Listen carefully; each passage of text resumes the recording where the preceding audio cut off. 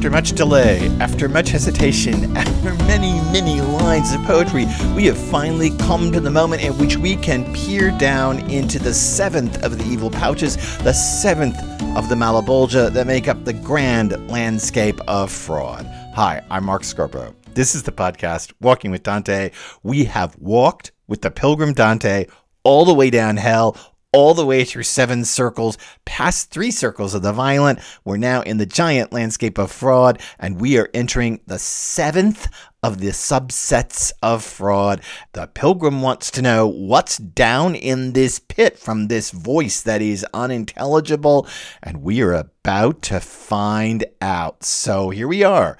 Canto 24 of Inferno, lines 79 through 96. If you want to see this translation, it lives on my website, markscarborough.com, or here it is. We descended the head of the bridge where it joins up with the 8th embankment. Now the pouch was made clear to me. I saw a horrifying pileup of snakes in it, and of so many wild types that the memory of it still curdles my blood. Libya, with all its sands, has nothing to brag about, even if it's full up of Caledri, Chaculi, and Farire, with Chencras and Amphispene. It hasn't ever had, not even with all that's in Ethiopia and even in the lands up beyond the Red Sea, as much pestilence as this, nor as repellent either. In the middle of this cruel and nasty abundance, people were running around naked and crazed with fear, without a crevice to hide in or even a heliotrope. Their hands were lashed behind their backs with snakes who had stuck their heads and tails through their crotches and joined themselves in knots in front of their stomachs. That seems like well enough to do in one passage. A writhing mass of horrific snakes, so many different kinds. We want to talk about that. We want to talk about delays in the plot. And then we want to talk about this description of the 7th of the Malebolgia and the incredible, thick, swarming warren, not of snakes, but of texts. It begins, we descended the head of the bridge. If you remember, the pilgrim had heard a voice that seemed unintelligible or incapable of making sense. So the pilgrim said, can we get down a little on the wall? Can we descend a bit so that I can see down in there? Virgil had said, yep, no problem. A wish like that needs to be done without talking, even though Virgil talked. And now we're there. We descended the head of the bridge where it joins up with the 8th embankment. So the 8th of the Malebolgia is just ahead of us, but now they're on that ridge that runs between them. Remember the spider web or bicycle spoke structure of this thing? Now the pouch was made clear to me. And here it is. I saw a horrifying pileup, a swarm. The idea here is a traffic jam, if we want to put it in modern words. A horrifying traffic jam of snakes, and of so many wild types that the memory of it still curdles my blood. This is an interesting bit because we have delayed and delayed and delayed this sight. We have been told that it's dark. We've been told the pilgrim couldn't see anything. The pilgrim told Virgil he couldn't see anything. Can we get down so I can see something? The pilgrim's been out of breath. He's been sitting on the ground. He's had to get up. I mean, this has been delayed and delayed and delayed until this moment. And let's just say that that is an interesting new technique in the poem. We haven't seen a lot of grand delays. We had some delays at the walls of Dis, but those delays were full of action, of demons and possibly Medusa. It was full of all kinds of things happening in the heavenly messenger. We've seen some delays like that. We had the big delay of Canto 11 when Virgil sat down. They had to get used to the stink of hell, and Virgil sat down, and the pilgrim sat down with them, and Virgil mapped out all of lower hell, the 3 rungs ahead of them, down into lower hell, where we now are. That was a delay, but again, that had to do with a lesson. This is much more of a descriptive delay in which the plot is clearly in action. The plot is moving, and yet they're not moving, but it's just been a constant delay. It's been, to use a very, very modern word for this, it's had a tantric structure. It is a constant edging and delay until we get to the reveal. And you have to be pretty secure as a writer to pull off tantric structure. You have to be holding and holding and holding until you finally let it go, and there you are, and now we are, and oh my gosh, this is how gross it is. It's an entire pit full of snakes, and not only are they full of snakes, they're wrapped around people, and people are running crazy and naked with snakes between their crotches. I mean, this is about as gross as it could possibly get. And at the end of all of this delay that we've had for so long, ever since they started climbing out of that 6th pit, and then Dante the Pilgrim out of breath, and then Virgil tongue lashing him, and then not saying anything, and then telling Virgil he didn't see anything, and then saying that after all of that delay, it all ends with the sight of the poet. The memory of it still curdles my blood. That's not the Pilgrim. That's the guy writing the poem. And isn't it interesting that that whole huge system of tantric delay that has happened in the structure of the narrative itself ends not with the Pilgrim gasping, not with the Pilgrim saying, oh, wow, look at that. No, I saw a horrifying pileup of snakes in it and so many wild types that the memory of it still curdles my blood, and it ends with the poet. I should say that verb there, mi skipa, that curdles my blood, the blood curdles in me. It's a difficult verb actually to translate. Most of the early commentators do what I just did, which is curdles or spoils or ruins in some way my blood. Many of modern translators now see chills or ices or cools down my blood. I think the notion is more curdling. It's a difficult word actually to pin down, but I think it has a little bit more to do with coagulating, although Dante doesn't really know what that means.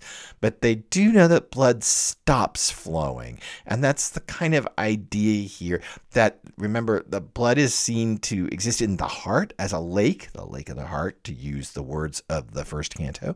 The heart is a repository of blood, and it pumps it out to the extremities, and it gets in thinner and thinner and thinner little bits. We would say now capillaries, but it gets in thinner and thinner little bits, and then it kind of just evaporates out of the skin, or it just kind of dissipates out into the tissue. They don't understand about circulation back to the heart at all. The idea here is that the blood just quits moving for the writer, not the Pilgrim. So it's so horrific that the writer is in danger of a heart attack.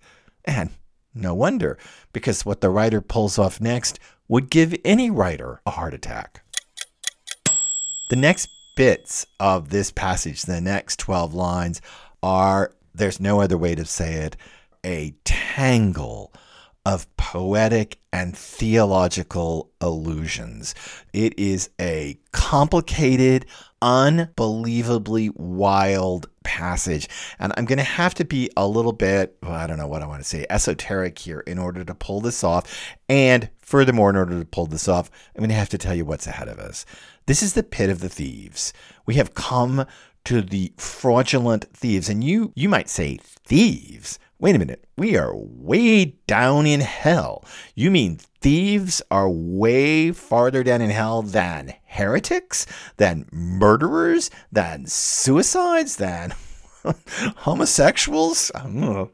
That one hits near and dear to the heart. Thieves are way farther down than any of that. This may be a kind of theft, and we'll talk about this in the episodes ahead. This may be more than just mere theft, a kind of theft that is a socially destructive theft, not necessarily just breaking and entering houses, although you can make a case for that.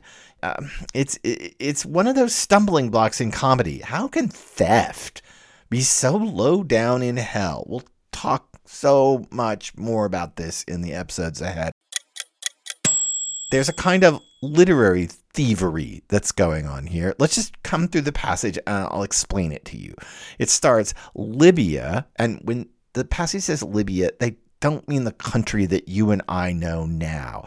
What Dante the poet means by that is basically northern Africa west of Egypt. So the kind of expanse of northern Africa across what we would see as the country of Libya, but not just that country. Maybe even as far as Tunisia. That long expanse of northern Africa is Libya to the poet. And it's Libya to him because it's Libya to Lucan in the Pharsalia, but we'll talk about that in a minute. But again, let's just say we're not talking about just the country. We're talking about a kind of expanse of northern Africa. Libya, with all its sands, has nothing to brag about. Why is this important? Libya, with all its sand, has something to brag about. This is already starting to pick up from Lucan's Pharsalia. It's already starting to pick up from Ovid's Metamorphoses. Cato leads his troops in the Pharsalia across the Libyan sands, and they are plagued by serpents, by hundreds of snakes. Why are those snakes there? Oh, then we have to go back to Ovid in the Metamorphoses in book 4 at line 617 further. We have to find out that Perseus cut off Medusa's head, and when he cut off Medusa's head, he flew over the sands of Libya, and the blood dripping out of Medusa's head hit the ground and turned into snakes, and so this region is full of snakes. And Dante goes on, Libya with all its sand has nothing to brag about, even if it's full up of, and then comes these weird words that I read to you, Caledri, Jaculi, Farie, Chencras, Amphispine. I left these essentially exactly as they appear in the Florentine because these are 5 names of snakes from the 15 species of snakes that are listed in 20 lines of the Pharsalia in Book 9, around line 711. There are 15 varieties of snakes there. These are 5 of them. And let us just say, at the very start, Dante has no zoological notion of any of these snakes. There's all kinds of ways that we can interpret these as plow drivers and snakes that allegedly make smoke as they go along. And there's all kinds of ways that these things get interpreted by the commentators. But I left it alone, and I left it in the Florentine because Dante is just picking it up from the Pharsalia, from Lucan's Latin, and jamming it down into his Florentine. So here is a little bit of Lucan with a little bit of Ovid behind it as an explanation, and it's going to get worse. It hasn't ever had that land, hasn't ever had, not even with all that's in Ethiopia, and now we're talking east of Egypt, well, kind of southeast of Egypt. But now we're talking the part of Africa that is southeast or maybe east of Egypt, or even in the lands out beyond the Red Sea. Now we're talking really east of Egypt and maybe even Arabia. As much pestilence as this, nor is repellent either. In the middle of this cruel and nasty abundance, people were running around naked and crazed with fear.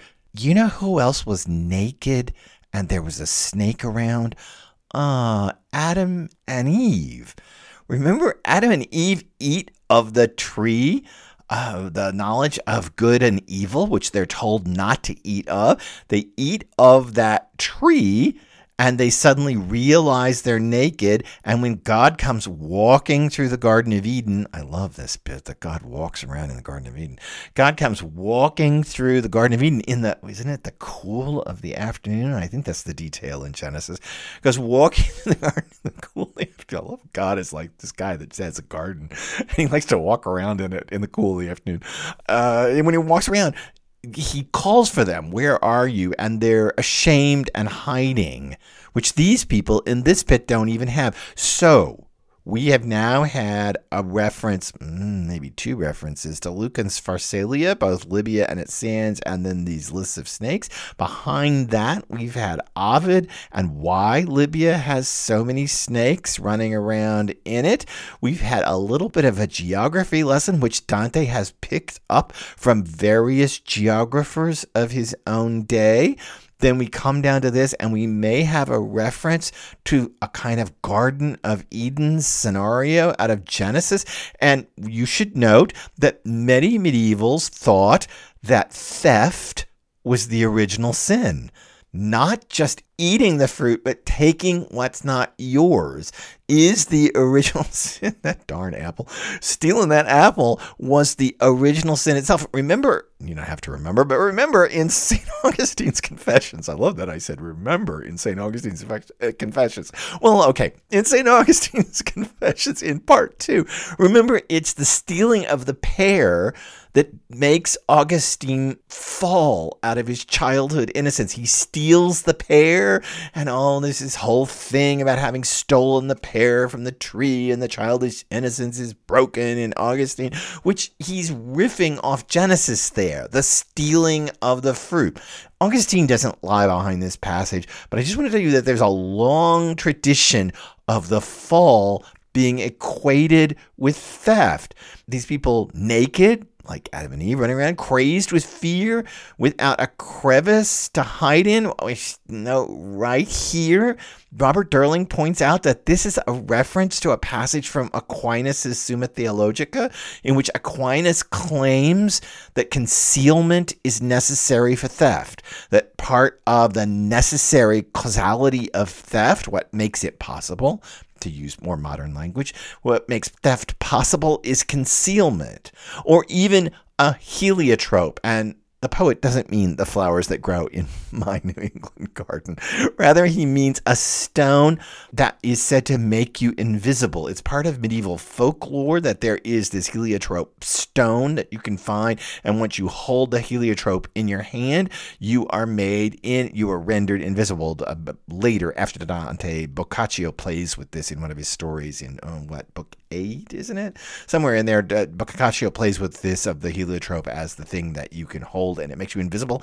Of course, this is what thieves want, is heliotropes, because it would make you invisible so that you could carry off your theft without being noticed. Their hands were lashed behind their backs with snakes who had stuck their heads and tails through their crotches. So these people are wound around with snakes, and the snakes have pulled their heads and tails through these people's crotches. It's so gross. Pull their heads and tails through these people's crotches and join themselves in knots in front of their stomach. And you can hear it before I even tell you it. There's something weirdly sexual going on here. And that's because Aristotle, in On the Generation of Animals, claimed that snakes reproduce by wrapping around each other. That's the basic method of reproduction for snakes. So in those 12 lines I just read you, there was Lucan's Pharsalia, Ovid's Metamorphosis, the Book of Genesis, various medieval geographies. There was St. Thomas Aquinas, and there was Aristotle. All in those 12 lines. I know we quoted Augustine, but I can't actually position him here. I can just tell you that theft is a long-standing idea of the kind of first fall. My gosh, what a theft is going on in this passage. Lucan, Ovid, the Bible, Aquinas, Aristotle, medieval geographers. It's so thieving, and yet it seems so simple. It seems like, I get what's going on here, right? There's just a bunch of snakes crawling around, and there's some weird names for those snakes, but, a bunch of snakes, and they've wrapped people up. Now, there's far more going on here than even meets the eye. You have to be a pretty daring poet to try to pull this off. To try to, in 12 lines, link up Lucan, Ovid, the Bible, Aquinas, and Aristotle, and make me still not realize it because the narrative engine is driving forward around me. You are a consummate writer when you can pull that off. It's difficult enough to weave one illusion into a text. To get 5 running in 12 lines where you don't actually need to know any of it to understand what the lines are about, you're talking some high-level poetics, and you're talking some high-level thievery, stealing from one writer to make your plot work. Let's read this passage one more time. We descended the head of the bridge where it joins up with the 8th embankment. Now the pouch was made clear to me. I saw a horrifying pileup of snakes in it, and of so many wild types that the memory of it still curdles my blood.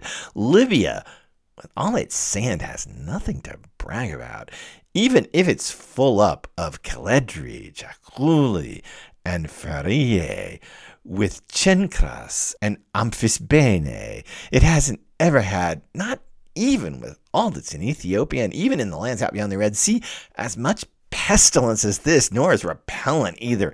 In the middle of this cruel and nasty abundance, people were running around naked and crazed with fear without a crevice to hide in or even a heliotrope. Their hands were lashed behind their backs with snakes who had stuck their heads and tails through their crotches and joined themselves in knots in front of their stomachs.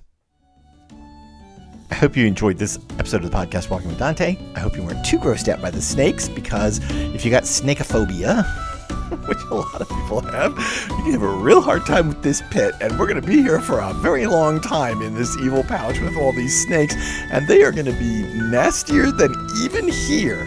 It's going to get wilder and weirder and more sexualized and stranger, and this is one doozy of a Malabolgia ahead of us with the thieves. So subscribe, rate this podcast if you enjoy it. I would really appreciate a good rating and a nice comment. That would mean all the world to me. And otherwise, come back next time, because we got more snakes to play with. We got more people to be done in by snakes. All that on the podcast Walking with Dante. I'm Mark Scarborough. I'll see you soon.